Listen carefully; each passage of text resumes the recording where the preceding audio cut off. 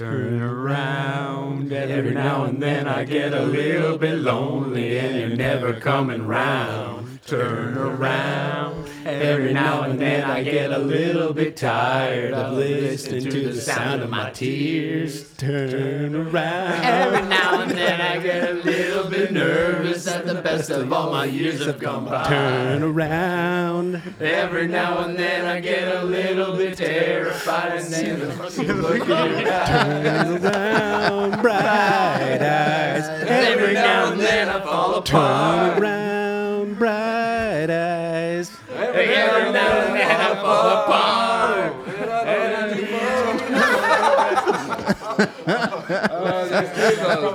That's good there. All right.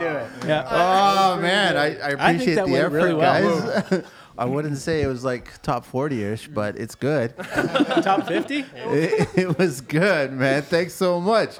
This is a full house, man. I think this has been the most amount of trades that I've had on the show, period, at any given time. I totally dig it, man. So we've got quite. You guys want to just introduce yourself as we go along? Yep. So actually, I'm up at your shop or your home, or where am I at, James? We call this the wood shop. This shop is located on my property, so I live in the house next door here. It's mostly a hobby shop. We do some team meetings, and we do the odd small carpentry related project in here. But we have an actual commercial property that we use about 15 minutes south of here. So yeah, we sort of hang out in here. You guys want to introduce yourselves one by one? Yep. I mean, what? 8? No, 7. 7 guys here. 7. Yep. 7 guys. One left. One bailed. Who was That's the one right. that bailed? That was Graham, one of our carpentry foremen. Okay. Didn't so want to he's sing. going to be on shit duty on Monday, Big right? time. All right. So who do I got to my right? Adam, I'm one of the 3 owners. I help run the landscape division. And next to you, And I'm Doug. I run the landscape division. and then James. James, yep, I'm one of the owners, and I run the renovation and homes division. I'm Mac. I'm a project manager on the landscape division. I'm Jeremy. I'm a project manager for landscape. I'm Jesse. I'm one of the carpentry foremen. I'm Patterson. I'm one of the project managers on the residential side of the company. Nice. So, Frontiers Design Build, right? You guys came up with that how long ago? Technically, it was Frontiers Landscape Architecture. So I started in the business in 2008, and then these 2 gentlemen to my left and right teamed up in 2015, and then we've basically kind of become Frontiers Design Build shortly after that. So I guess like 12 years? Or 13 going on. 13 years, yeah. Going on to the 14th year, yeah. Yeah. Cool. All right. So it's www.frontiersdesignbuild.com.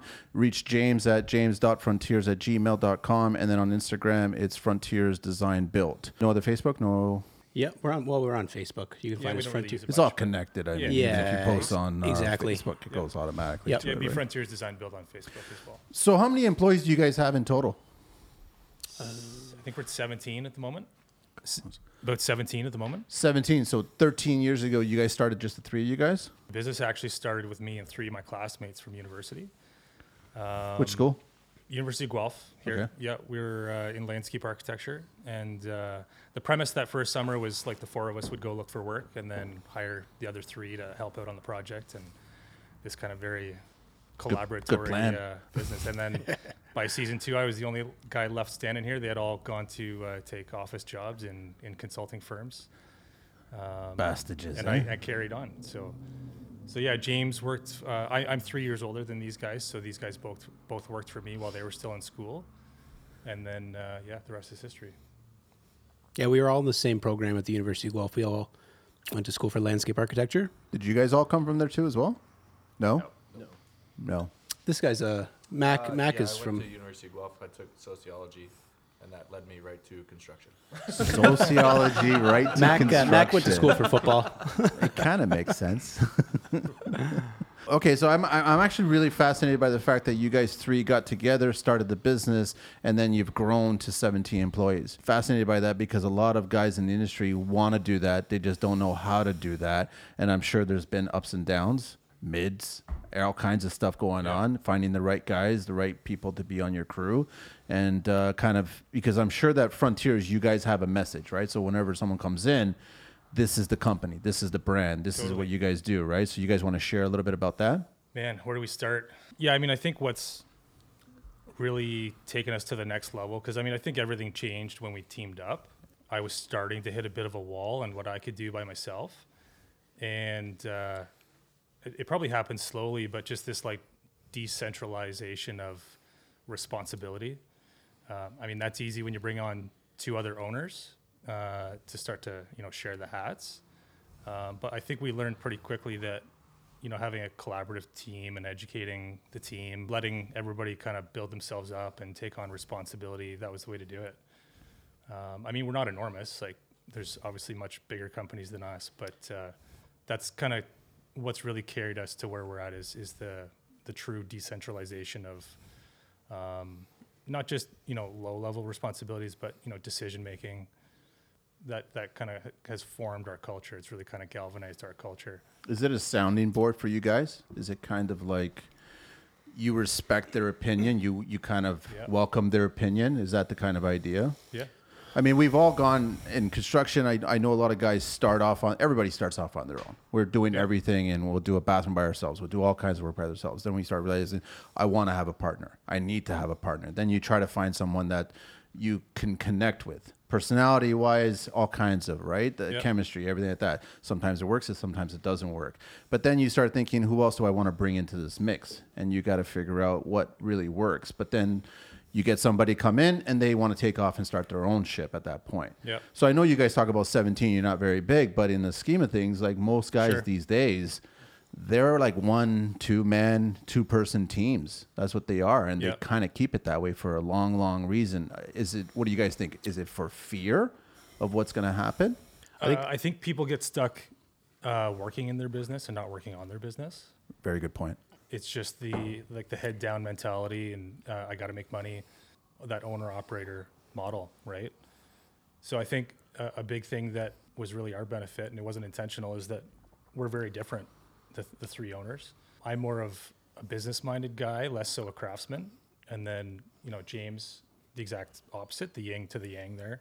James and I are a little bit more aggressive when it comes to trying new things, pushing business, and Adam's a little more conservative, which grounds us. Do you guys see it? Is it clear as day, like A, B, C personality kind of things? Yes. They couldn't hide it if they wanted to. Okay, all right. And it's actually a positive. It's definitely a plus for the business. Oh yeah. Yeah, absolutely. Okay. Yeah. Yeah, I was originally that guy you were describing, or the companies you were describing a minute ago, like the fear of growing, or you kind of hit your ceiling at like the 2 or 3 person company. That was very much me, and I could see that. I didn't have the business acumen that Doug had, so it was a good fit. Like we have complementary skill sets. That's and then obviously Adam as our 3rd partner. Like Doug said, he kind of balances us out a bit because Doug and I are both pretty aggressive, like he said. So is it fair to say that pulls the reins back on us a little bit? Is it fair to say that you're still on the tools and you guys are not on the tools? Or no? No, I'd say I'm on the tools probably 90% of the time. Yeah. Yeah. Oh, really? So since you guys are still running the business and working on the business, you guys are still on the tools? Yeah, for sure. I mean, These 2 are. I think I'm going to do that probably as long as I can because I enjoy it so much. But yeah, I'd probably say I'm on the tools the most out of the 3 owners. Yeah, I'm probably this year in particular, but we expanded on the renovation side quite a bit. So I'm probably 70% to 80% working on the business now, sales, project management, design. I'd love to be on the tools 100% of the time, obviously, as a carpenter. But yeah, less and less as days go by. I want to get a little insight from you guys and how long you guys have been in the business, how long you guys have been swinging the hammer. Yeah, I've been working here for, I think this is my 6th year now.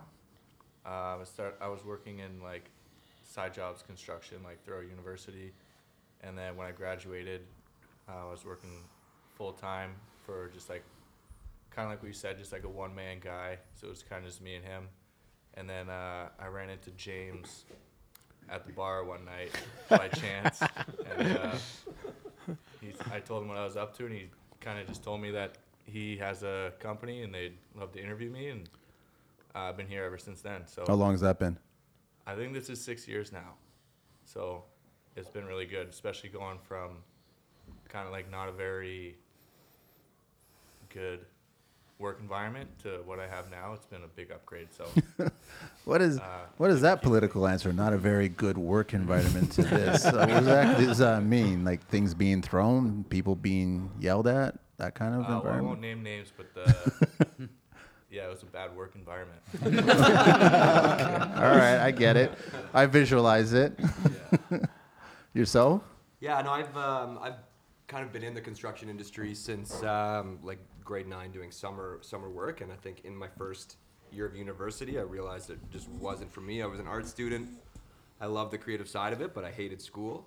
And then I joined up with a team in Guelph that did landscaping. I had never done it before.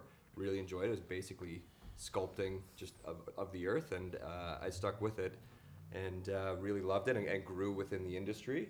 And then teamed up with Doug. I mean, we were all roommates back in the day, actually, and that's how we kind of met each other. And yeah, teamed up with Doug probably 7 years ago, and yeah, been grinding it out ever since. Nice. And you guys? Yeah, so I'm probably six and a half years on this company right now. And originally I had a degree in marketing, was like an office worker, hated it, and decided to make a change. Went back to school, and James actually found me out like on a basically On the side of the road. Yeah. My school had a job fair at the end of the year. Upon graduating, I talked to James there. He was looking for people and hired me, and yeah, 6 years now, six and a half years. I think I have been here for 4 or 5. Not 4? We'll say 4. So I was working, well, I went to school for economics. I worked for Investors Group for 3 days. Literally. 3 days, huh? I hated everyone there. Yeah, so I started painting. I was working on a job in Oakville, I think. Jesse called me. He's like, "Do you want a job?" I came over that day at lunch to see James, and I was working for Frontiers a week later. So yeah, it's been good. It's been better here than it was there. So have you guys not gone through like finding all the bad apples, or you guys just been? Oh, no, we've been down that road. Okay, so all right. I thought you guys were like an anomaly or No, something. no, We just try and keep the good ones. Okay, all right, because we've gone through so many of the guys that maybe don't even make it by lunch. You know what I mean? And they're gone, or they've shown up on an Uber, or their girlfriend of the week has shown up and to drop them off, like those kinds of guys, right? Yep. Like, so you guys have gone through all those guys. Absolutely. Yeah. We had a pretty high turnover. Probably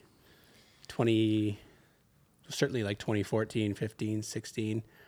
And then kind of at that 4, 5, 6 years ago when these guys showed up, that's when things really started to galvanize. And Yeah. we found our core group. And yeah, we've been really fortunate ever Yeah, since I mean, then. at that time, we were really starting to work on the business, like I said before, and really kind of open it up to everybody that's here. And I think that's what's kind of made that point where, like, I mean, you heard these guys, 4 to 6 years ago. It lines up with that, That's a long run. giving everybody a say. And Yeah. Oh, yeah. because I think you look around, and I mean, it's not overly common to have that. Nope. Not at all. Open book management or decentralized group, that whatever you want to call it. It's not really done much. Not in construction. No. No, and it's something that needs to be done. So Absolutely. you guys are total believers that there's definitely more than 50% is about not swinging the hammer. You know what I mean? It's really about the business and about the mindset, about the crew, and about the work, right? Afterwards. That's what it's really about, right? For sure. Who else is on the team? So you guys, there's 7 of you right here, but there's 10 other people still missing, right? So who else is driving the boat there? So on the renovation and home side, there's five carpenters plus myself, so there's 6 of us there. So I've got Jesse and Pat here. They are part of a 3-man crew.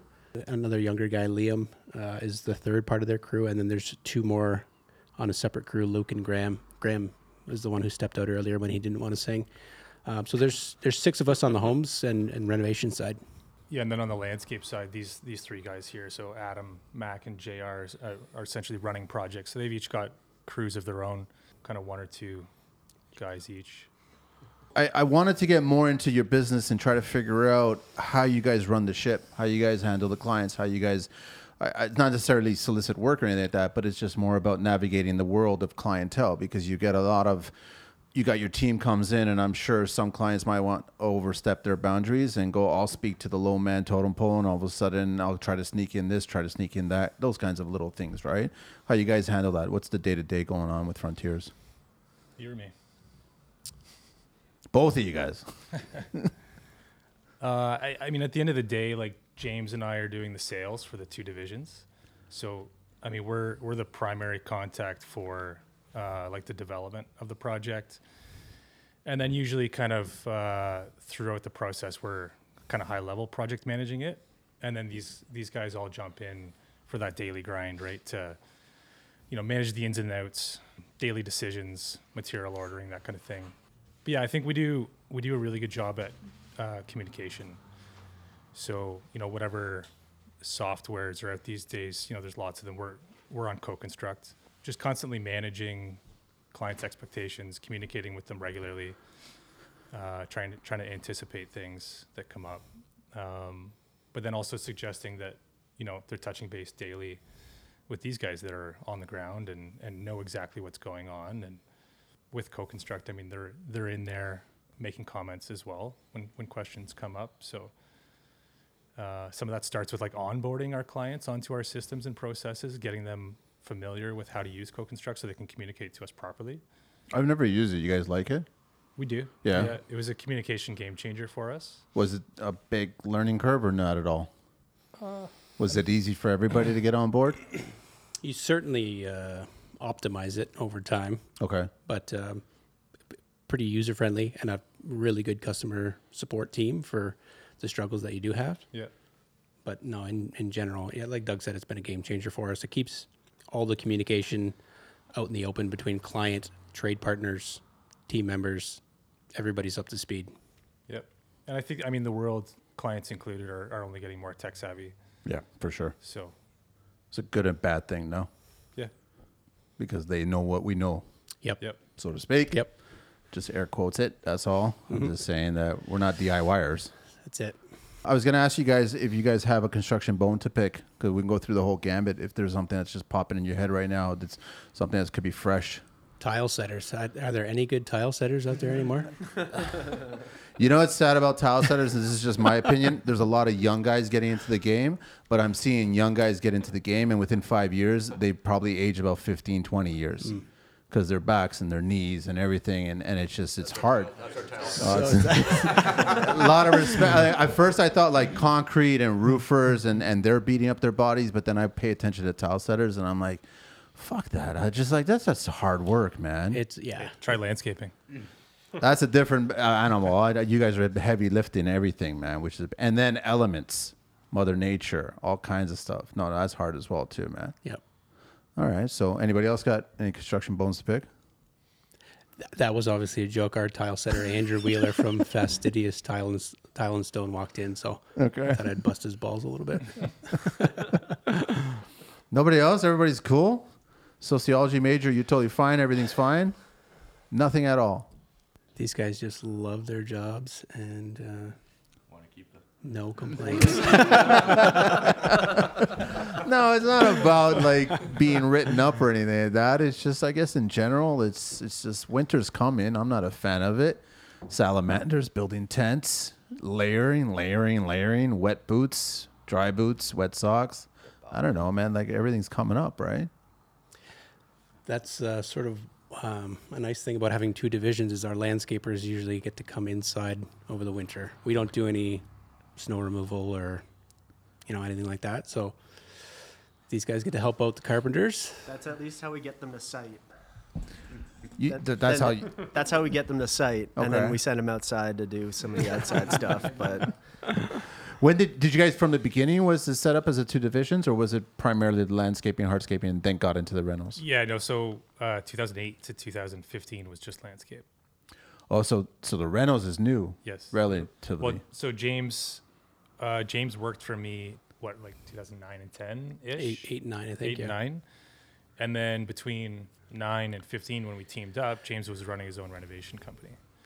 So then when we teamed up, he brought that skill set to the business. Basically 15 onwards, we were doing landscapes and renos. And it kind of fluctuate. The first couple of years was kind of 2/3 landscapes, 1/3 renos. Kind of balanced out 50-50 in like maybe, I don't know, 2018 for a little bit. And it's been approximately 50-50 ever since.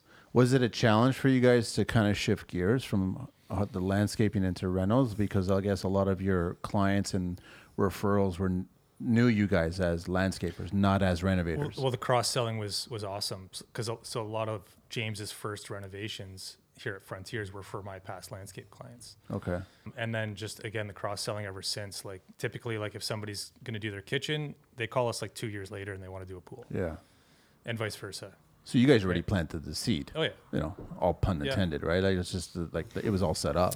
Yeah. Yeah. The irony was when we first joined up, it was sort of, we wanted to brand the divisions separately because nobody wants their landscaper doing their bathroom renovation. But ironically, people loved working with us and they much preferred to work for one contractor that could do everything. I think it's a smart move because I think once clients find somebody that they're comfortable That's with, just it. then they are hoping that you have this other skill set. Yeah, and it was kind of a branding and marketing challenge because, like, I think you see a lot of those guys where they've got a really basic website and it says, like, oh, I do patios and sod, and I'll also wire your home, and I'll do your roof, and I'll do your snow and cut your grass, and it's kind of scary. You're like, ew. Like, I don't know, right? Jack of all trades. So that's exactly what we didn't want to be, right? So that's kind of where the design build thing came along. It's, we're a true design build company from concept design through budget planning. So it's that very professional approach. And that's really led us into like the high end jobs we're doing now. Like most of our landscapes are, 300,000 or 400,000 on the low end to, $1 million or 2 million on the high end. It gets expensive out there, man. Totally. Yeah, especially with COVID these days, right? Yeah. So everybody's wanting everything outside. Mm-hmm. Yeah. Okay. I know I've been following along. You guys have been, is the tiny house finished? Very close. Very close to being Yeah. finished, yeah? Yeah. Can you- Cabinets just went in today, so Okay. I think we got countertops left and that's it. You guys want to talk about that? How tiny it is? How the whole process came along? Yeah, Yeah. for sure. So these clients, they're actually one of the clients we actually went to school with. So he's been following us along on social media for a while. And Guelph recently just started allowing these detached dwellings, like these accessory dwelling units, tiny homes for that most commonly known as tiny homes, I guess. Size of it? Like what's the max that Guelph is allowing? So I think you're allowed up to 800 or 900 square feet. Okay. Depending on the size of your property. So the one that we just built in the old university area in Guelph is 350 square feet. That's small. So they're two young professionals. She's a physiotherapist, so she's going to be doing treatment in there. But it's a legal accessory dwelling, so if they decided down the road they wanted to rent it out or Airbnb, I mean, they have that option. So, yeah. And what'd you guys throw in there? It's got a 3-piece bath, so toilet, vanity, shower. It's got a small kitchenette, just basically a wet bar, sink and bar fridge. That's pretty much it. There's a flex space where she's going to be doing treatment. Yeah. But we took a high performance approach to it. Super insulated, airtight, very energy efficient, very comfortable. Triple pane European windows, ERV obviously, small electric air source heat pump. So low energy, very comfortable, very performance driven. And fortunately, they had great taste, which is nice when you work with clients with good taste. Always helps. So very nice finishes, kind of a Scandinave minimalist design to it. Yeah. So it's stunning. Yeah, we're You really guys happy pulling with the utilities from the main house? it. Yeah. So Okay. all the services come from the existing house. Okay. Which can be a bit of a challenge when you're dealing with slope and sanitary lines that are pretty shallow. It all worked out. So. Was it a bit of a pain? Because I guess you got to get on the high side where the tiny house is, and you got to get to the low side where the front of the house is. That's right. And with these older houses, they have pretty shallow sewers. We had to consult some soil engineers, just make sure we had adequate frost protection. Essentially, you just cover the sanitary and water lines with rigid foam. Well, that was it. Here in Guelph, what are you guys tying into? What's on the ground there? This is probably 100-year-old plus home, so I believe it was cast in the basement. Okay. So yeah, we have mechanical fittings to tie it all together. The plumbers didn't have that much fun down there in that basement. I but can imagine. Yeah. Yeah, that must have been fun tying that in, huh? That's their job. That's why they drive the Porsches. That's it. Every plumber I know, man, drives a Porsche or wants to drive a Porsche. I don't know what it is. Yeah, man. Maybe there's it lots of starts work with out P, there. plumbing. I don't know. I don't know Yeah. what it is, right? So everybody's quiet over here. You guys are all like little. Well, we're hiring. If Always? always, yeah. Really? Yeah. Tile setters? No. Anybody knows a We've been good trying tile for setter. years. Just dangling Yeah, I the mean, it's a carrot. struggle out there to find help. I'm sure this is a common topic for you. Everybody is, right? So who's the youngest here? You're the youngest. Think At what age? 29. Okay, 29. And then who's the oldest here? Jer's like 53. 60 this year. No, 37. The bullshit light is on. How old? 37. 37. You're the oldest? Yeah.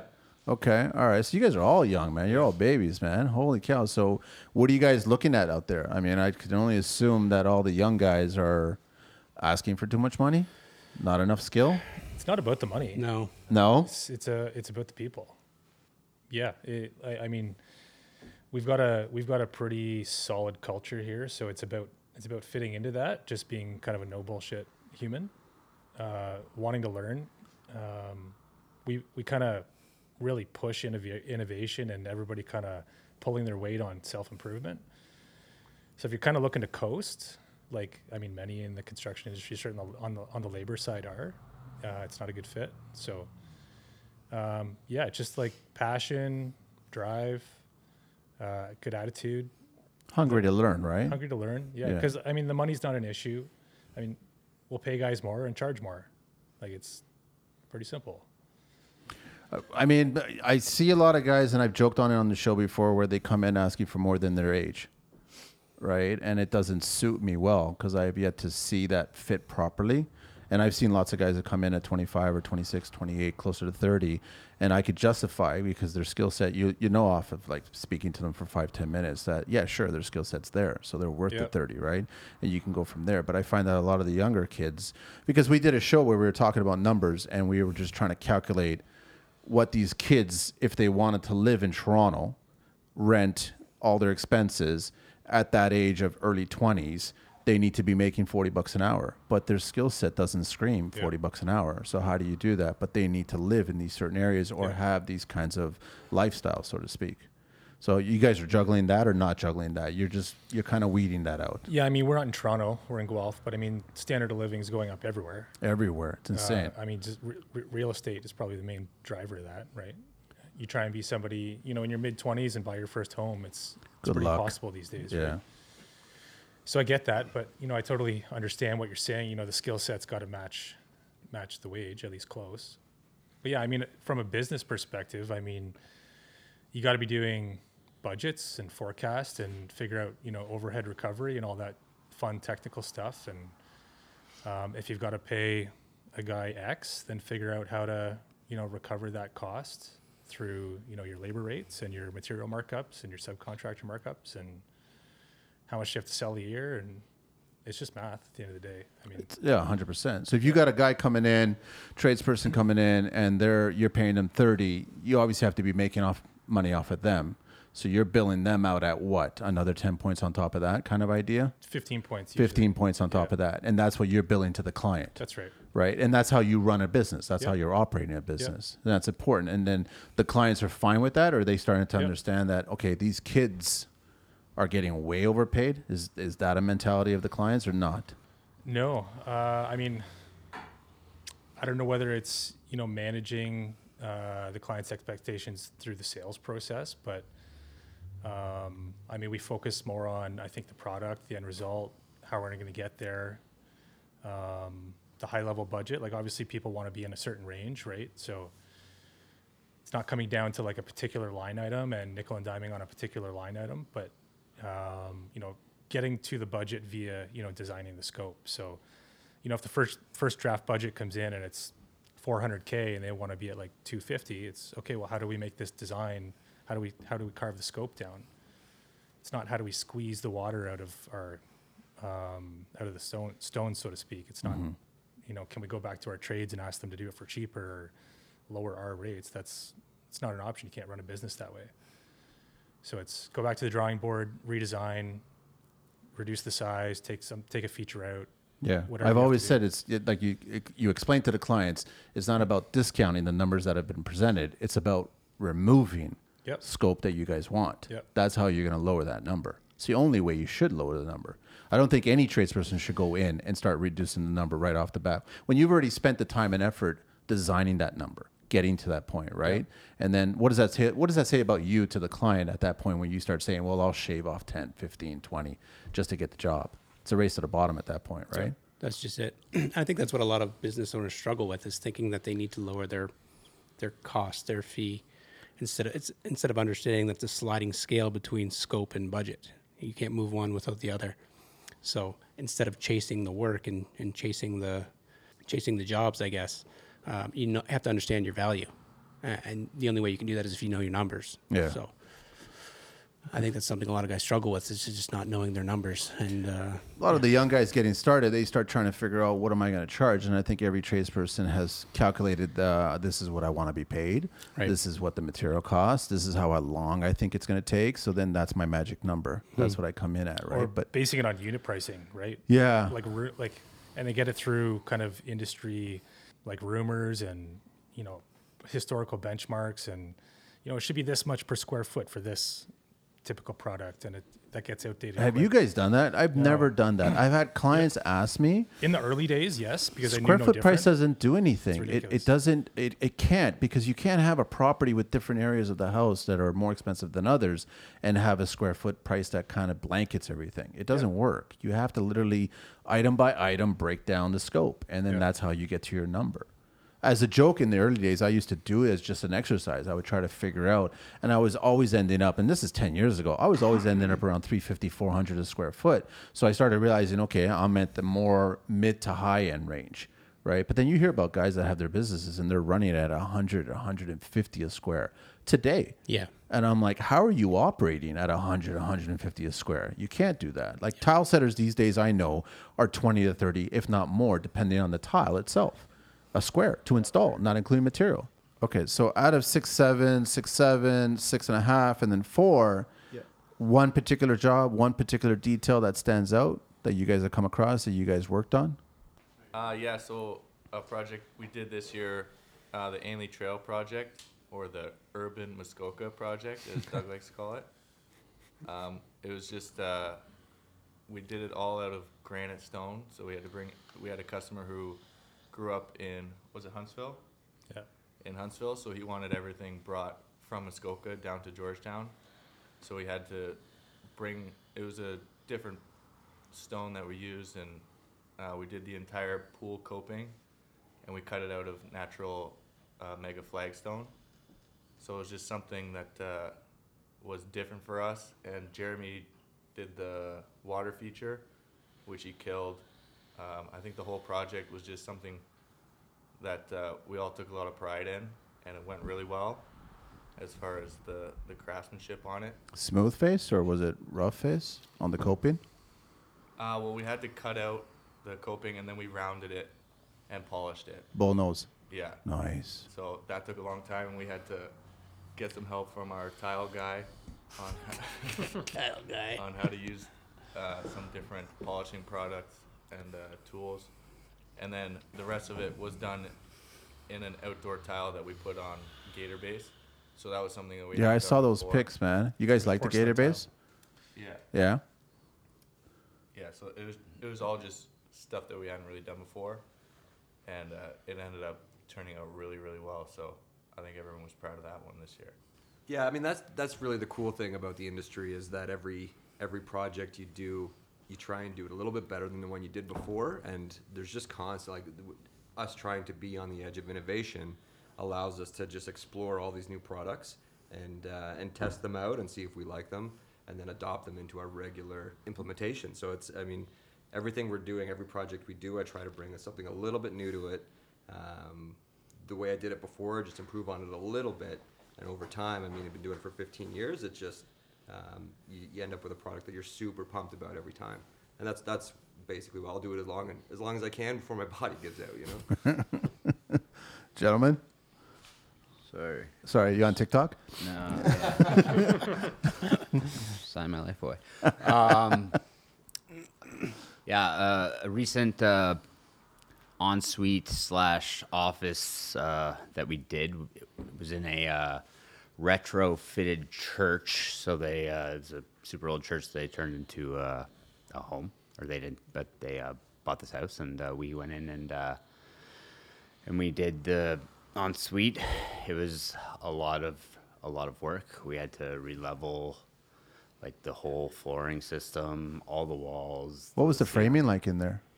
Original, brutal, bad, huh? Yeah, it was all original. How old are we nice, talking about the beefy. structure? Like over 100? James, Yeah, you well know? over 100. Yeah, I don't remember the year. 150, 160-year-old. Wow, eh? It was actually it was a schoolhouse. Oh yeah, it was school. That's right. And it had been through a number of renovations, which, as you know, that's typically worse than original Butcher anything, after right? butcher So it's after held butcher. together with bubble gum and dental floss, and as soon as you peel one layer off, it's sort of Your responsibility right, now. and then- right. So, what turned into what did we have originally? Like 150 or 200 budgeted hours for framing turned into like roughly 400 hours of framing. 150. Yeah, it was like around that. Yeah. So, fortunately, fantastic clients. Actually, one of our interior designers, supported us the whole way. We're willing to do it the right way. We're willing to peel it back as far as necessary, and then, went from a pretty drab bathroom to a real stunner. It's sweet. How is the city? I mean, I've never dealt with that, but how is the inspection process dealing with such an old structure? You guys coming in, tying in new structure to old structure. How are they? Depends on the township we're dealing with around here. The city of Guelph can be pretty challenging. They've got some tough inspectors, but most townships, like the township of Puss Lynch, where we are technically right now, they're pretty good. They'll work with you. Yeah. They'll answer your questions. They'll tell you what they want to see. So generally, we try to stay ahead of it. Bring them in before we, get too far. Make sure we're on par with what they want to see. So other than brutal's the only thing for you? I was on site off and on throughout the course of the project. It wasn't something that I was dedicated to, but in my experience there, it was interesting. It was challenging. Yeah. It was. There was a lot of, like James said, a lot of you could see the different eras of renovations as you peel the wall back, and it was a lot of thinking about how to get yourself out of the pickle you've just created and doing it in a way that you're forward thinking to the finishing of the product and what everything's going to look like in the end of the whole process. And it was a lot just to sort of go in, peel the onion back, and really get down to it and come up with something that was impressive at the end of the day. But I guess you guys, we tradespeople in general, thrive on that. Yeah. Problem solving. You guys come across and scratch your head, can't believe, figure out who did this, why they did this, Yeah. how they did this, and then you guys attack it, right? Yeah. And pull it off. Yep, absolutely. Especially in those older homes, right? And I think that's a lot of the satisfaction we get as carpenters, sort of as general contractors. We're not specialists per se. We do everything from some demo, rough carpentry, all the way through to finished carpentry. So it's nice to know that since you're the one doing the finished carpentry, you're going to plan everything carefully for 2 or 3 months down the road once you get to that stage. How do you guys handle that on a business side if you guys are budgeting X amount for framing and all of a sudden it becomes double, triple? You guys going back to the client, or are you somehow padding it into other lines? A few 2 or 3 years ago, we switched to a cost plus approach Okay. on the renovation side. Obviously, they operate more fixed price on landscape, but yeah, we just had project after project going way over budget, and then you're coming back to the client, hat in hand, asking for more. So we had to take a cost plus approach because, especially with older homes or renovations in general, you don't know what you're going to find. So it's Surprise, really yeah. difficult to budget. So it's critical to manage expectations from the jump. You know, you come up with a good budget, but you have a contingency. You talk about the possibility of, you know, what could potentially go sideways, and yeah, constant communication, constant financial updates. So, Have you guys, I'm assuming landscape side of the business hasn't been hurt all that much with COVID, or has it? No, It hasn't, right? no. But the renovation side definitely has, because we've all seen delays with a bunch of things. It doesn't matter what it is, we're just delayed.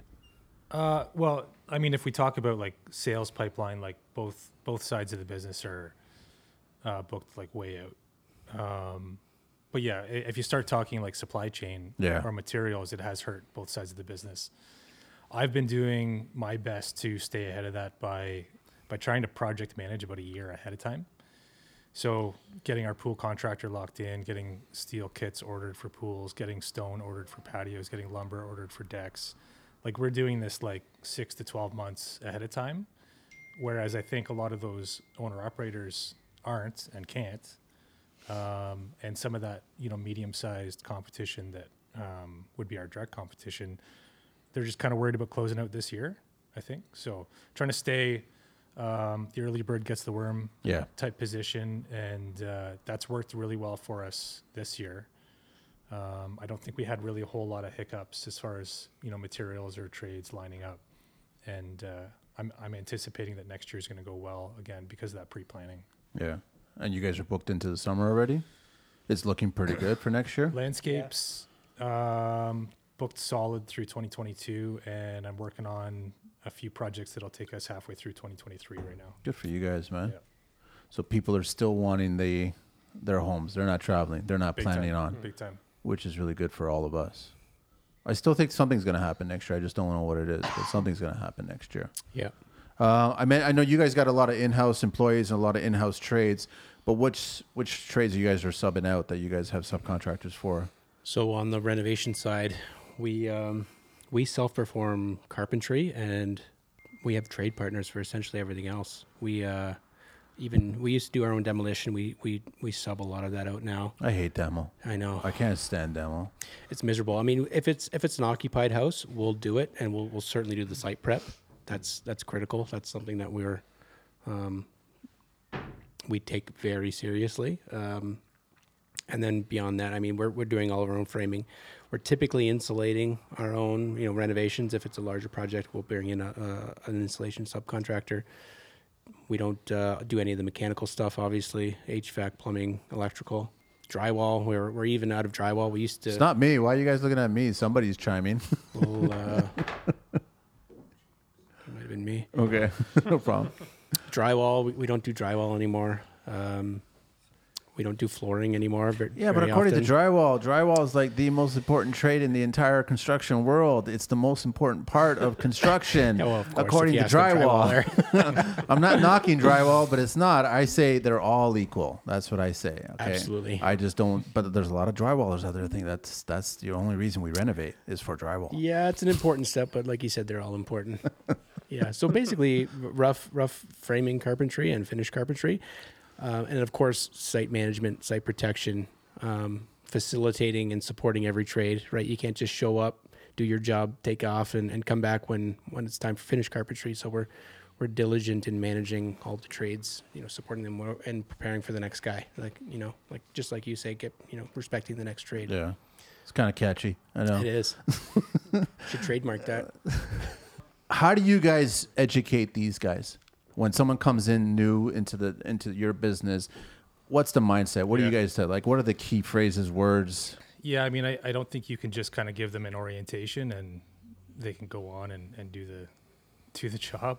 So we've been doing quarterly company meetings for, I think, a few years now. I've been part of a really good peer group for the better part of a decade. So I kind of took the prototype from that, but the agenda from that. So my peer group meetings are twice annually, and they're a 3-day meeting. So we basically did a mini version of that. So it's a 1-day thing we do here at Frontiers quarterly. Yeah, we all sit here, the whole business, all 17 of us. We'll go through, you know, fundamentals of accounting so that, you know, they can understand budgets. So we'll look at the P&L of the company. We'll look at, you know, different KPIs and metrics that we're trying to develop and try to hit and where we're at. It's refreshing to hear that you guys are actually doing KPIs, man.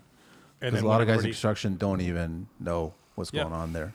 Yeah. Well, that's again getting back to working on the business as Yeah. opposed to working in the business, right? So usually like I'll bore the guys with numbers for an hour and a half, 2 hours, and then we'll get into what we call parking lot issues, which is just topics, current topics of the day. It could be job packages, what's in them, locates, designs. We need to change the way we're doing these designs, show these types of dimensions, whatever. To communication issues within the company.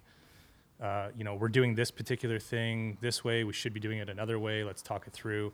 So it's that open forum discussion where we shape the business, and it's literally anything from like the administration and the financials of the business through to equipment purchases, tool purchases, to what we do, what we don't do, to recruiting, to staffing. What are the couple missing pieces we need next? So that's where I say, decentralized, we're all involved.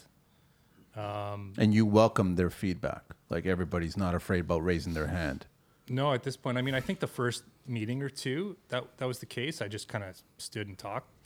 But I think we're all now quite good at, in making sure our opinions are heard and not being scared to speak up and that type of thing. So, and I think it was Mac at one point, maybe a year or two ago, he literally said during one of the meetings, he's like, if we didn't do these meetings, there'd be a few guys in this room that wouldn't be here anymore. So it's galvanized our culture and really kind of, I think, pushed us just to get better and continue to work on the business. There's a lot of production in having that one day off production. Yep. Yeah, that's really Huge. important. Mhm. I got to ask all you guys, all you gentlemen, is everybody committed to yellow? Because I see yellow here, but is that not the case? What's the story here? Is everybody committed to one, or are you guys committed to all kinds of brands? I tend to be a bit of a tool junkie. So I was a big DeWalt pusher from 10 years ago. On the finish side, you see a lot of green over there. That's what we also Okay, all the Festool? yeah. To be honest, it's nice having one platform, and the landscape guys as well use the DeWalt stuff. So it's just nice having one platform for everything. All the batteries are interchangeable until the landscapers start stealing your FlexFold batteries. But that's another subject. We're very much a DeWalt company. To be honest, I think if I was buying a new set of tools today, it would probably be red Really? with their storage.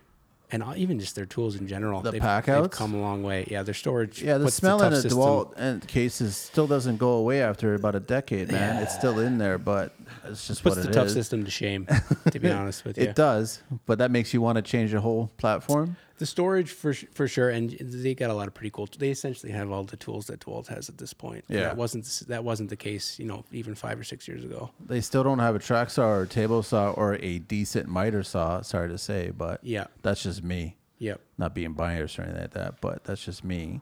But on the landscape side, what are you guys running for quick cuts? We mix it up. Is it still gas, or are you guys going battery? Useless battery. Still gas. Still gas, right? Battery won't work at all. Or battery. Battery won't work at all. I mean, I'd love to get my hands on a little guy, but for For a little quick cut, yeah, most guys are shaving using a something battery, off, right? But it's, I mean, we're running 14-inch and 16-inch. I mean, I think the company is between Husk and Still, and we use both all the time. Yeah. Some guys prefer one and the other, and we have a fleet of both. But yeah, I mean, as of right now, it's still full gas, full dust. It makes sense, man. I just can't see a battery quick cut doing the job, right? Like you guys are using it all day long. And you'll be charging batteries all day long. Well, they've got FlexFold grinders for small trim stuff with diamond blades on them. Yeah. So when the big saw is too much, that you get in there with the little one. Some finesse there, yeah. Yeah. Are you guys doing exclusive meetings for all your PPE, or is that just kind of a standard when the guys are part of the crew? That PPE is just standard, man. Well, safety officer over here, Adam, could probably speak to our safety procedures. Well, because I know everyone's getting more and more religious with it, and as you get older, even sawdust is bugging the hell out of me. Yeah, for sure. I mean, it's a big issue, and it's definitely being enforced in the States more and more often. I know their restrictions are pretty tough. and it's definitely coming to Canada. It's just whether it's in a couple years or 5, it's gonna happen. Just get ahead of it. Yeah, for sure. And they're coming out, like if you go down to the like shows like IBS or like some of the other big construction shows, they've got tons of options for it. They got vacuums, they got different guards, they got all sorts of stuff. So you just have to, we're gonna have to button down in the next little while. But everyone is. We're pretty good on the inside. We have, dust extractors. We have, we which have air is great. scrubbers. We have, we go to Uline and purchase, 100 or 200 sets of safety glasses. We've got RZ masks for all the boys. So, I mean, if there's a need or a request, or if at the quarterly meeting they say, hey, we need more masks, and, we invest in it. Yeah. I know. Sorry, you're going to say something, Tom? Yeah, well, obviously it's a lot more critical to be very diligent inside on renovations as opposed to landscape. Outside you got a little bit more flexibility, but going dustless is something we've talked about for a couple of years, and I think it's just not been a big enough priority for us to bite off, but we should. I mean, it's also challenging too, because not everything could be actually 100% dustless, right? Yep. So there's still some, and you got the scrubbers, but the scrubbers are good, not great, but they're good. Exactly. I mean, we try to manage clients' expectations. We say we'll manage dust, but I mean, it's not going to be a dust-free. Doesn't matter what size renovation it is. It's going to find its way. I know that we first met in person was 2 years ago at IBS there. Yep. You guys planning on going next year? Or I know World of Concrete's coming up, and everybody's been bugging me about Construct Canada, but I've got no interest in going to Construct Canada. I just personally think it's going to be a coast town. I just think it will be. Where is IBS?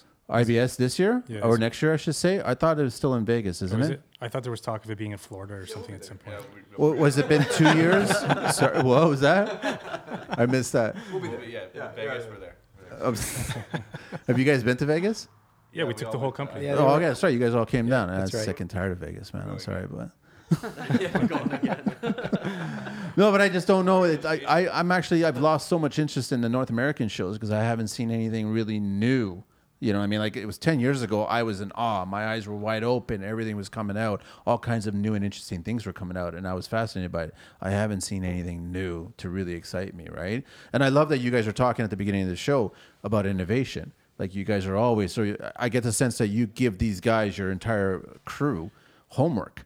Like you get them to kind of pay attention to what's coming down the pipe. We read a book for every quarterly meeting. Yeah. So everybody does that. But I think a big reason we went to IBS last time is because, again, it was a couple of years ago, we were working really hard on that kind of decentralization and company culture. So we really thought at the time that was going to be a really good way to, get the guys to go to some of the seminars and classes, start to learn, just get that continuing education bug. And I think it worked really well at the time. But yeah, it'd be interesting to kind of look through and see what they have on the go this next year or two and see whether it's, worth our time, or because there's so many things we can do. I mean, we've gotten really good at learning as a group. I feel like even if we just keep meeting as a group, we're going to do a really good job. So, have you ever been to JLC Live? No, I haven't. So I think that's in the New England. It's like the Northeast sort of trade show. Oh wait, no, I'm mistaken. I have been there once, long time ago. Yeah, Right. yeah. I was speaking there, guest speaking for Thermery. Okay. I was doing something for them there. I remember that. Yeah. So that's a little bit more geared towards hands-on type learning, right? So that's something that I think that might be our next stop in terms of trade shows. But you're right, as like the North American stuff, it's pretty. Some of the European shows, on the other hand, are just out of this world, right? And that's everything. That's it starts in Europe and then it comes here in terms of performance. So we're building some certified passive house spec homes next year, and a lot of the components that we're using are European products, right? All the membranes, the windows. For sure. So that's where it starts. So I'd love to visit one of those shows. I know that someone just came back from Circe. So Circe was all just tile and stone in Italy, Bologna. So, and they were talking highly of it. And it's something that I want to attend one time. And then there's the German show too, right? Which is every other year. Yep. I think it's next year. I'm not exactly sure. But I mean, it's more challenging for us to come from here to go to there and then go to the show. But you're definitely going to see a lot more of the construction world there than you have. I mean, I haven't seen anything new. So that's why with Construct Canada, I don't know what's going to be there. World of Concrete is always fun if you guys have never been, because I've never seen anything bigger. It's always in Vegas. It's just massive, massive, and it's good to experience once. I don't know. IBS is not something I want to check out for now. I'll see what happens, man. Yeah. I've spoken to you, haven't I? Lots of times, right? Yeah, I met you at IBS. I'm almost 50, dude. I'm almost 50. I keep forgetting shit, man. I'm going to use that card. What else you guys want to chat about, man? I mean, I could talk all night. So That World of Concrete thing in Vegas sounded interesting. Picture like a big grown-up playground. Vegas. Like a that's massive, like the parking lot. Like, no, the parking lot is literally a sand and concrete and stone world. That's what it is. And it's surrounded by massive shipping containers. That's the parking lot. Then you go inside and they've parked all the biggest toys you can think of inside with like cranes with 300-foot reaches. Like, it's just insane. And they're brand spanking new, all the machinery, right? So it's a good show. It's a loud show. But yeah, that's happening in the first or second week of January. This is what's going on. We could talk about cranes. yeah, we should. We could plug our new friends at Manulift down in Stony Creek. So Okay. we just purchased a Merlot Roto, the Rotating telehandler. rotating 50, telehandler. 50/30. Whoa, brand new or used? Brand new. Whoa, Yep. business is good. It better be. But I heard that's a pretty expensive toy. yep. Yeah. Good for you guys. That's great. I think we're it was over $500,000. Yep. But you guys did a cost analysis and you guys broke it down and you There you go. realized that That's it. it made sense at that So point. you break it down to all of its monthly expenses. Yeah. And what you can bill it out at on these projects. Compare it to the alternative. Renting a Zoom boom and a forklift or whatever you're going to need. And it started to make a lot of sense. They preach that it could take a 5-man framing crew down to 3 guys. So you start factoring in labor decrease. Fortunately, we're going to have a 3-man framing crew, so that kind of we're good off the hop there. Well, that's what we just did a show, and there was a framer, and he was talking about the balance between getting the machine or getting a new Yep. employee, and the machine made more sense. Yep. And that's generally been our approach in terms of equipment, right? Yep. We were almost forced to do it, particularly on the landscape side, just with labor shortages. It's like, well, let's buy more equipment so that we're not killing ourselves lifting this stuff. Yeah. And I mean, every time you do, you're like, wow, that's expensive. And, this seems a little rash. And then you buy it and you're like, crap, I should have done that like 4 or 5 years ago. This makes so much sense. How did we ever operate without this thing? So who on the team is going to be maintaining it? Manulift does a pretty good job of service. Okay. But, probably this guy to my left. Adam's he- our in-house mechanic here. Okay, all right. That's because it'd be good to have that person, right? Part of Yeah, the team. that's our guy. But yeah, I mean, James can kind of get into some of the high performance stuff, but we're going to be going around these houses so many times with all these different layers that you kind of need something like this. It starts to make a lot of sense. Plus, we're pretty young guys. We're in it for the long haul, and there's that factor too, right? Are you guys seeing a lot of clients actually understanding what HCH, ACH means and the high performance and trying to get that rating? Are they educated enough to understand that or not? I don't think that the market is quite there yet, and understanding or appreciating. I was gonna what say, high performance is yeah. all about. Yeah, Because the So cost it's a- there it's is, a- yeah. yeah. it's a challenge, but it's certainly the direction that the building code is headed. So we're a little bit ahead of the curve there, but yeah, that's the way we want to build. So we're sort of hoping to educate and build a bit of a market, which is a tall task, obviously, but we're sort of committed to that at this point. So yeah, we're jumping in with 2 feet. So what kinds of products you guys are getting down the whole zip system? You guys getting into membranes? You getting into all kinds of things like that?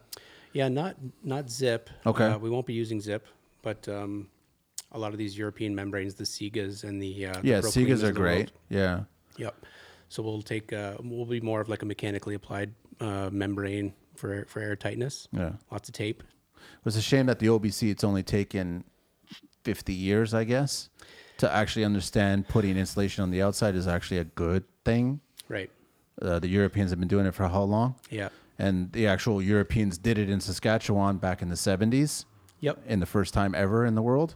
That's right. But I guess our Canadian government wasn't paying attention. Yeah, that was I think Prime Minister Stevie Wonder at the time or something like that. I can't remember exactly I think for that sure. was because Yeah. of the oil crisis, right? They wanted to drop or make homes more energy efficient because the cost of fossil fuels went through the roof. Yeah. So, yeah, it was And they proved it. That's the thing. Yeah. They proved it, but they never went forward with it. the original well, it wasn't a passive house, but the concept initiated in Saskatchewan, and then eventually the Germans, took it to a whole other level. You start to talk about like bones to pick, and trying to educate people to want this high performance stuff. But it's like all of Europe, like so much of the world has been there for so long. And then you even look in the country, like BC is ahead of Ontario. Right? Oh, 100%. So, when you try and push some of this stuff, and they look at you like they're like, why I don't need this like NASA spaceship thing for a house, and like this is over the top. It's like, well, just look around the world. It's happening in all of these places, but they've been forced to, right? You talk about fossil fuel crisis. I think that's what it takes is like a real push, a real demand that people change. Do we not have some of the highest hydro rates in a country? Yeah, I can believe it. Like we have some of the highest, and all of a sudden you're wondering, well, if we're like paying so much for hydro, why aren't we trying to make better homes as a result of it? Why aren't we trying to be? I mean, everybody's switching over to LED bulbs now, so your consumption is so much lower on that. Well, I think the problem is people can still afford a shitty house and to pay for the energy rate. Well, that's the analogy with the OBC, right? The full glass of water at the edge of the table instead of the center of the table, right? Yeah. Just otherwise, people wouldn't build at that point. They couldn't spend the money on the Wolves or the Vikings and things like that, and 10-inch, 1200 CFM hood ranges. You know what I mean? Like that's where they really want it. And it's great that you guys are talking this high performance stuff, and I love it too. Trust me, I'm huge on it.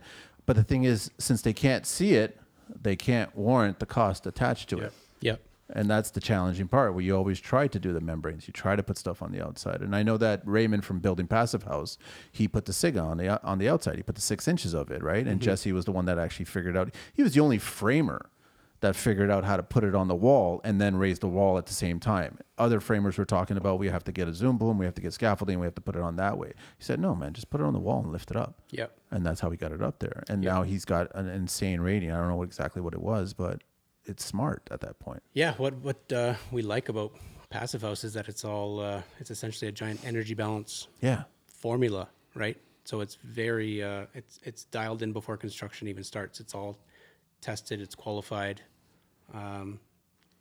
So it's going to be nice to be able to put that plaque on the wall and that certification saying that this house is this energy efficient.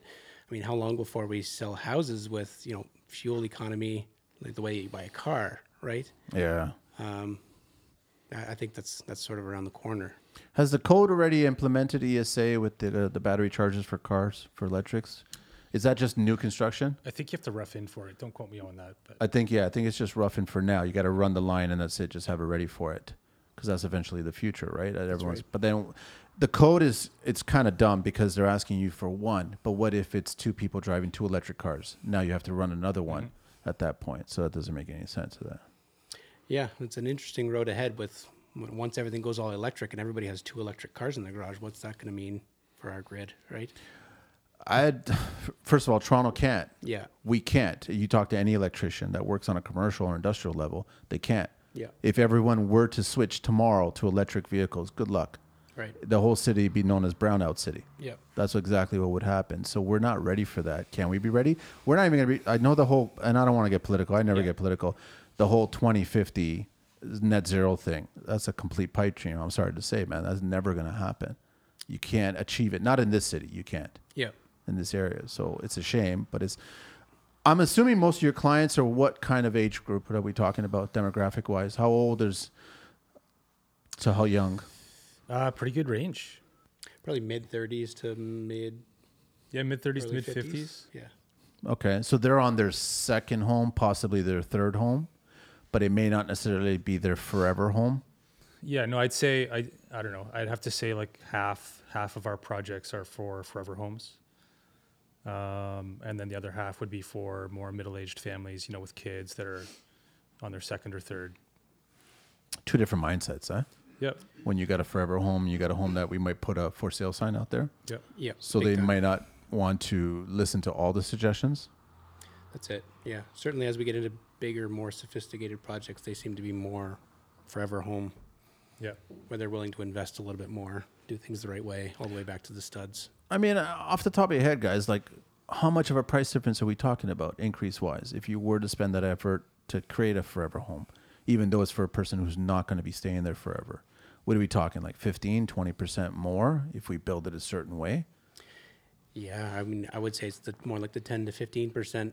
But again, like you said, it's all the stuff you don't see that people would rather spend that money on the jewelry, on their countertops. But it's more cost effective at the point when you guys take it all to studs and you're getting to the bones of it, and now you have an opportunity to run all that stuff at a cheaper rate. Absolutely. Which makes a lot of sense, right? Yeah, we're generally not working on projects that aren't going back to the studs. We're not, we don't really want to mesh our work with other renovations, other layers of, different projects. So we're sort of, that's kind of our threshold is we're taking everything back to the studs. We're going to do it right. You guys are so quiet on this side, man. Yeah, this is typically a pretty rowdy bunch. I don't know. I don't know, because it's the mics Too are on much or pizza, something? maybe. Friday, beer, pizza. Long week. Was it? Yeah. Hard week. Cold. Wet. Muddy. You guys got snow up here yet? A smattering of it. Off and on. Okay, nothing yet. It's coming. Yep. It's a tough time of year. You look at it from a business perspective, and it's your last chance to kind of make that last final push. But it gets miserable out there, and it gets tough. I mean, obviously everybody's tired and looking forward to the holidays, but you kind of have to kind of keep going. And You guys don't stop. no, Like, this is Canada. Construction doesn't stop, right? Because there's a little bit of white stuff on the ground. yeah. Well, I mean, yeah, we've traditionally been landscaping right until Christmas. The last 4 years, 3-4 years, and then starting back up again in March. So, not much of an off season. And then all these guys come inside and help out the rental side of the business. Yeah, I mean, a bit of a combination. Some guys take some paid time off. They bank some hours from the busy season and take some paid time off in January. Yeah, a couple of them will go inside and help the renovators. A couple guys will work on fleet maintenance. Usually takes Adam and a guy about month and a half to go through there's a dozen trucks and half a dozen trailers, and between the skid steers and excavators, there's another 6 pieces of equipment there. So that's a lot of filters and bearings and tracks and air. You handle everything yourself, Adam, or you got a bunch of guys? It's more or less just me. We grab one of the guys, like one of the landscape guys usually. But Doug and I grew up on a farm, so our dad has kind of taught us well, kind of the to be proactive, kind of get all this stuff done while we've got the time. And he's got a nice heated shop, so I don't have any complaints. I'm assuming that you guys are probably looking at other businesses to kind of build your business, other kinds of industries. Any thoughts on that?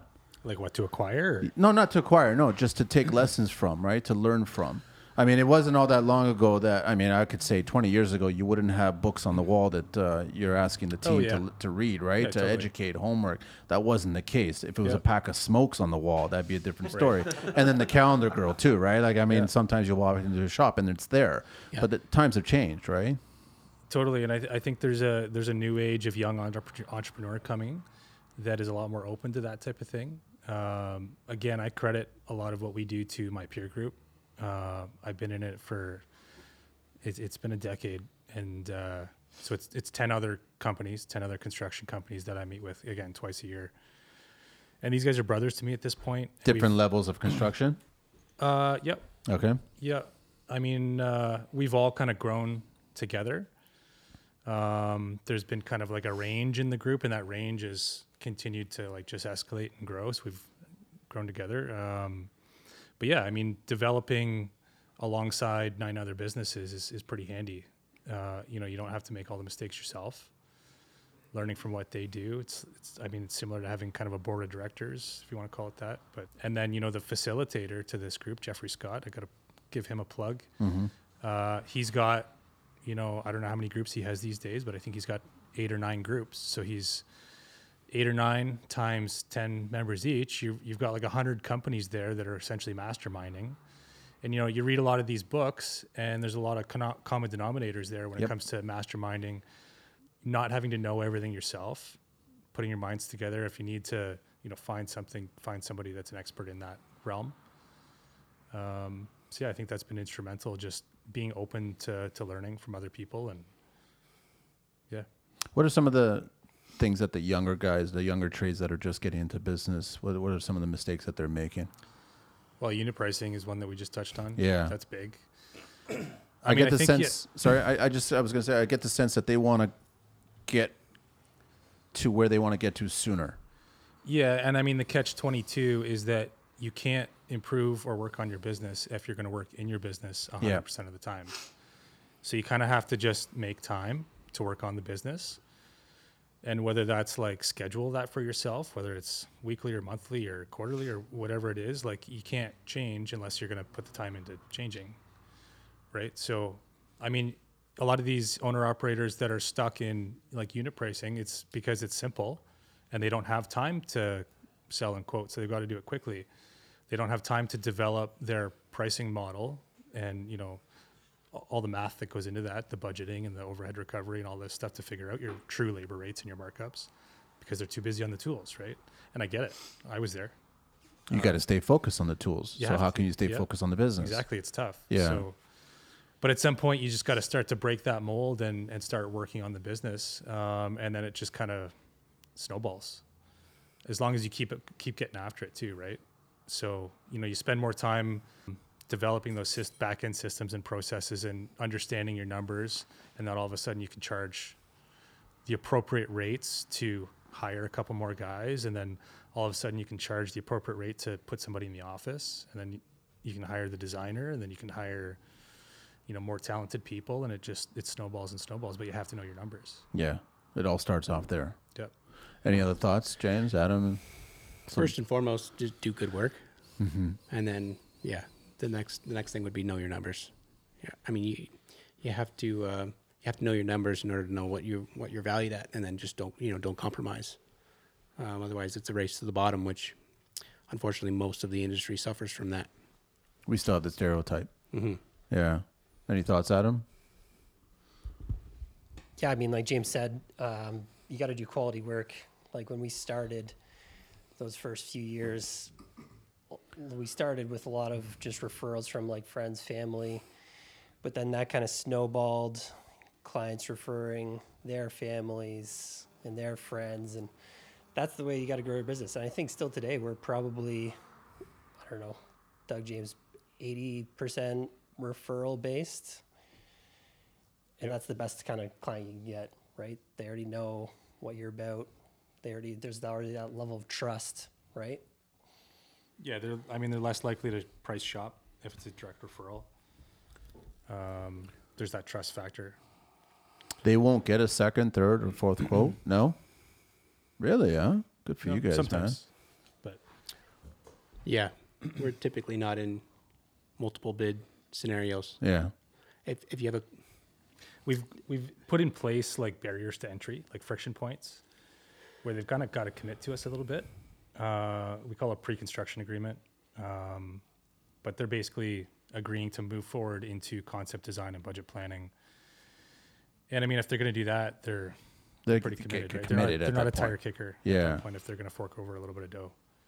So depending on the scale of the project, that could range anywhere from, $1,000 to $15,000, just to do that initial project development. You guys? Young guys? Mistakes? Nothing? Perfect? That whole generation, perfect? I don't know about as far as like building a company mistakes, but I think looking at going back to hiring, a mistake that I see in some of the young guys is that they don't want to put in the work to get good at the work. So they're coming in and they want to get paid at a certain rate, but then they don't come in with the mindset that they want to learn. And I think if you look at like guys that do have that mindset, that want to learn, there is an opportunity to grow, not just at Frontiers, but within this industry. I think everybody in this room is a homeowner. and we're all pretty young, so I think that's like a pretty good Says a lot. indication Yeah. of where our company's at and where we're at and where you can get just through hard work.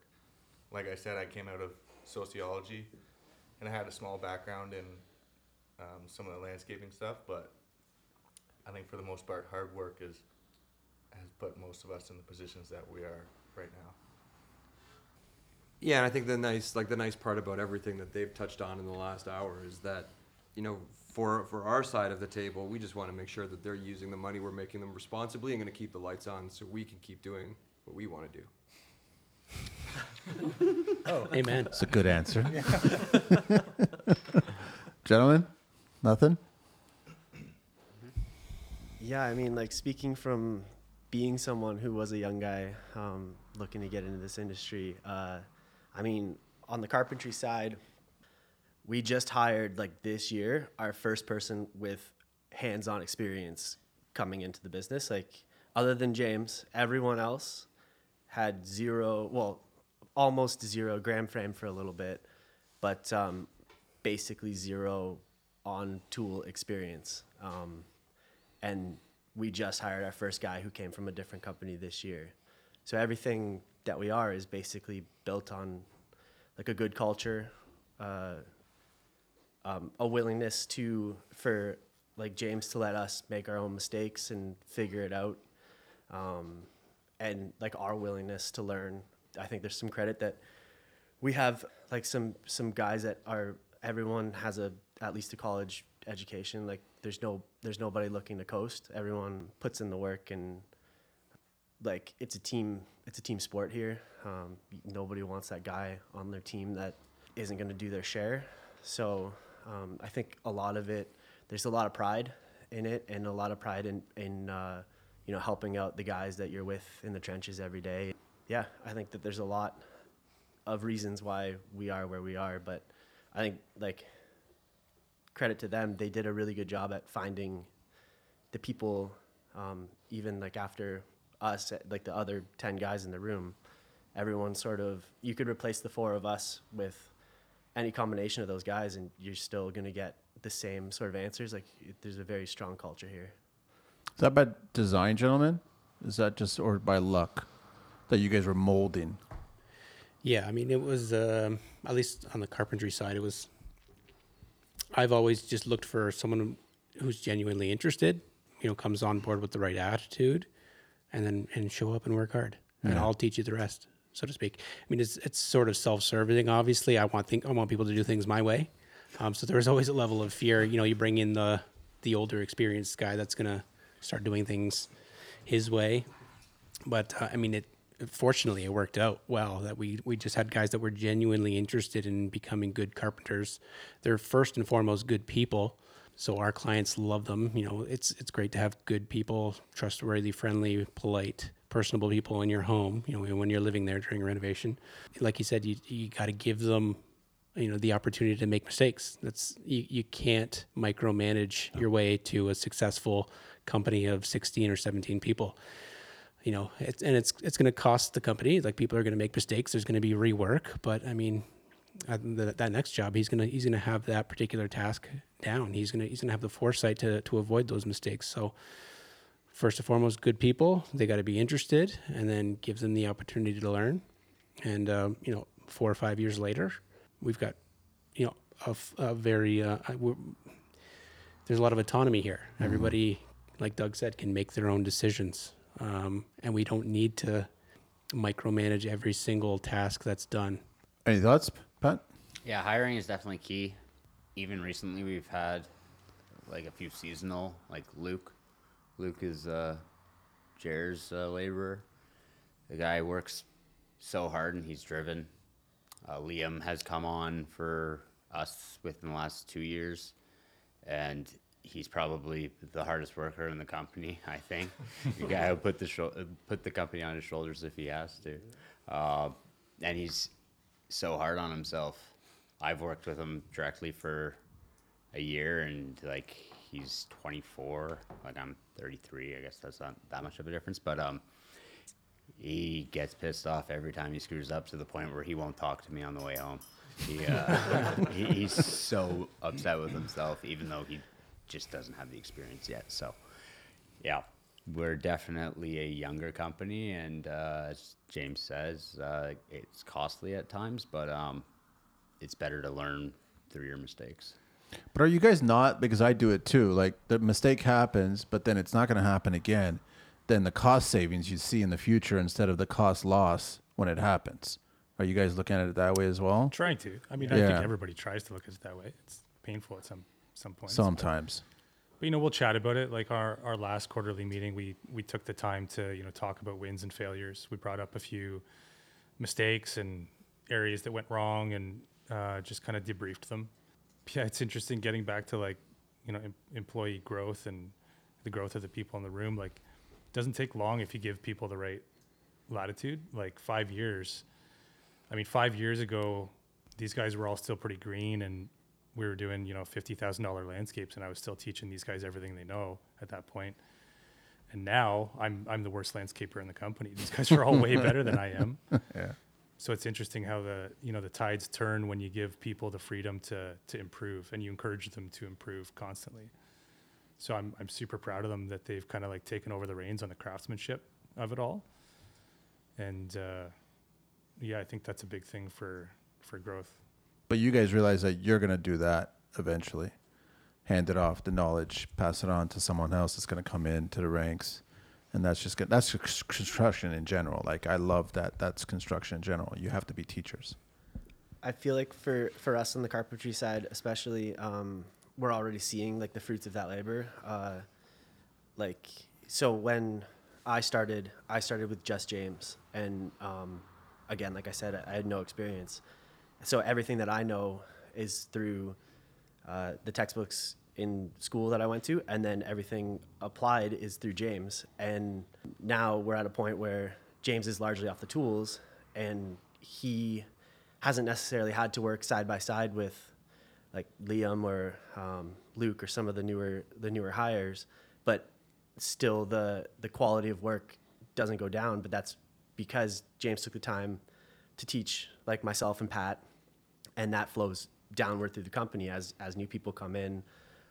We have our established ways of doing things, really, really good at communicating and coming up with procedures and just daily habits, the things that make our Frontiers culture what it is. And it's infectious. It's hard to step in even as a seasonal employee and not find yourself kind of falling in line with the way that things are done here. So you guys are from University of Guelph in the construction program or the landscape program? Yeah, Adam and I did landscape architecture. Okay, but then everybody else is coming from education outside of construction, or are there some that came from construction? So 2 of our younger carpenters did college degrees.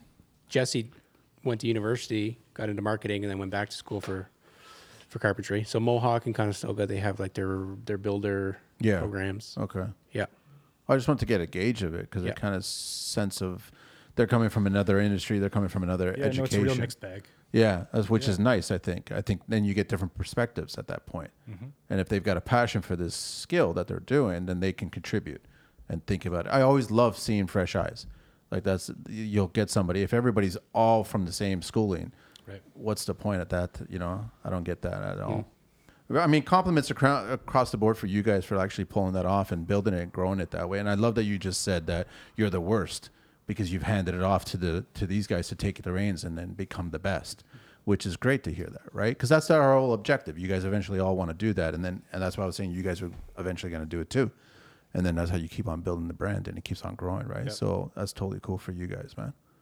And I think to just put this all in context too, we certainly don't feel like we've made it. This is a continual. You're still climbing. You're always going to be climbing. Yeah.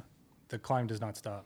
Yeah, that's the nature of everybody on this team. Everybody's constantly striving to get better. Yeah. Fuck, you guys found some lucky ones, eh? Holy cow. Stay here. Don't go to Toronto, man. Don't go to Toronto, man. We used to, not anymore. All right, I got one last segment to do, and then we can wrap it up, guys. It's www.frontiersdesign.com, james.frontiers@gmail.com, and on social media, Frontiers Design Build. You guys ready for the 12 questions of construction? We're going to try to do like a rapid round here since there's 7 here. Do you want to join in? Jump on the mic there, Wheeler. Want to introduce yourself? I'm Andrew Wheeler. I own and operate Fastidious Tile and Stone. Nice to meet you. You've been like watching us like a hawk the whole time, man. Quiet. Everybody ready? So we'll just start from Adam right across the board. Ready? Favorite construction word? Great job. No, by the way, there's no right or wrong. There's no right or wrong. F word. I'll be the boring one. Budgets. Payment. We know where the administrative is. Yeah, I'll follow Andrew. I also like to say fuck. I'll follow Adam. I like good job. That's great. I don't know. Festool. I enjoy new tools. I'm gonna say Capex. There you go. Least favorite word? Construction word. Snow. Oh yeah, great one. I'd agree with that one, man. Dust. Oh man. I was gonna say snow. So can I take ice? Yeah. Concern. When a client has a concern. Rework. Oops. Leak. Decks in the winter. What turns you on in construction, gentlemen? Ooh. Big machines. Learning. The finished product. High performance. Operating. Nailing it. Nail ya? Nailing it. Nailing it. Just like perfect straight lines. Tools. What turns you off in construction? Mud. Incompetence. Clients to think you're gonna rip them off. Poor communication. Failure. You got dark. And the question was, ladies and gentlemen, what turns you off in construction? What turns me off? We don't have long enough. Budget. Budgets turn you off. Yeah. Don't like a fuck. Canadian weather. Inspectors. They're people too. This is going to be interesting. What's your favorite curse word? Frig. Yeah, fuck. Shit. Fuck. Pass. Cut the shit. Shoot. Shoot. Shoot. What's your favorite vehicle? Anything in the world. Doesn't have to be construction related. It's my pickup truck. Yeah, my van. What kind of pickup truck? Oh, it's an old Dodge 2012 3500. Lots of Dodges lately, man. I don't know what's going on. Okay. Sorry. 2008 Chevy Cargo Express.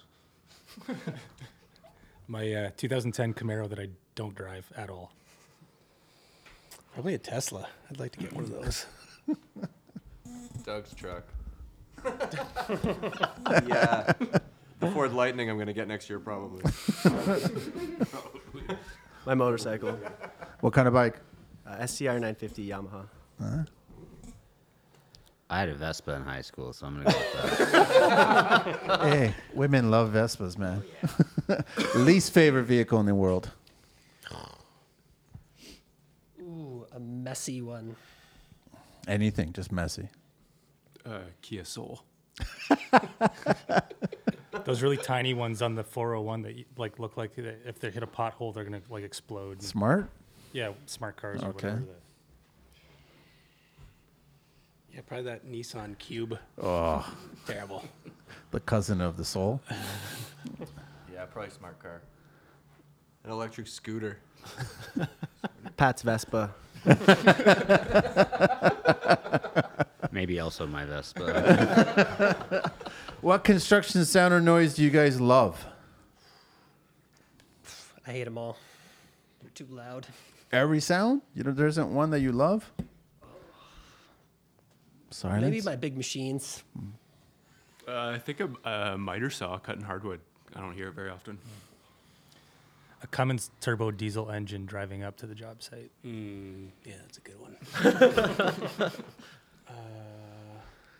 Why that Festool Domino over there? Sounds like precision. I always loved the purr of my stone saw. Fuck, I was gonna say stone saw too. Purr of your stone saw. Yeah, I was gonna say That was the same thing. Okay. Liam and Pat singing. Yeah, I like a hammer hit. Good hammer hit. Good hammer hit. Whack. What construction center news do you guys hate? What do I hate? Probably Max Stone Saw because it's so loud. That's yours. My grinder. Yeah, blade binding. Crying. The oscillating saw. Yeah, broken stone saw. The sound of a Cummins diesel engine pulling up the side.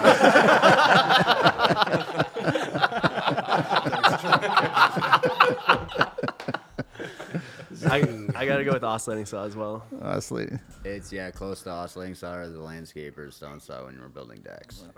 What profession other than your own would you guys like to attempt one day? One of those people that get to travel the world and do reviews, but they just get to basically sit on the beach for like weeks on end. Oh, social media influencer. Okay. Stonemasonry, actually. I've always wanted to be an architect. Nice. I'd like to be a rock star. In case you didn't notice at our intro there with I've always been hoping to be a carpenter. keep dreaming. A magician. A magician. Yeah, you guys belong in Vegas. Chef. Culinary. Yeah, pool shark, I think. I like pool a lot, so that's What profession would you guys not like to do? The one job that you guys don't want to do. Oh, the worst would be working in the service industry doing like restaurant stuff or Tough. The guy cleaning porta potties. Real estate agent.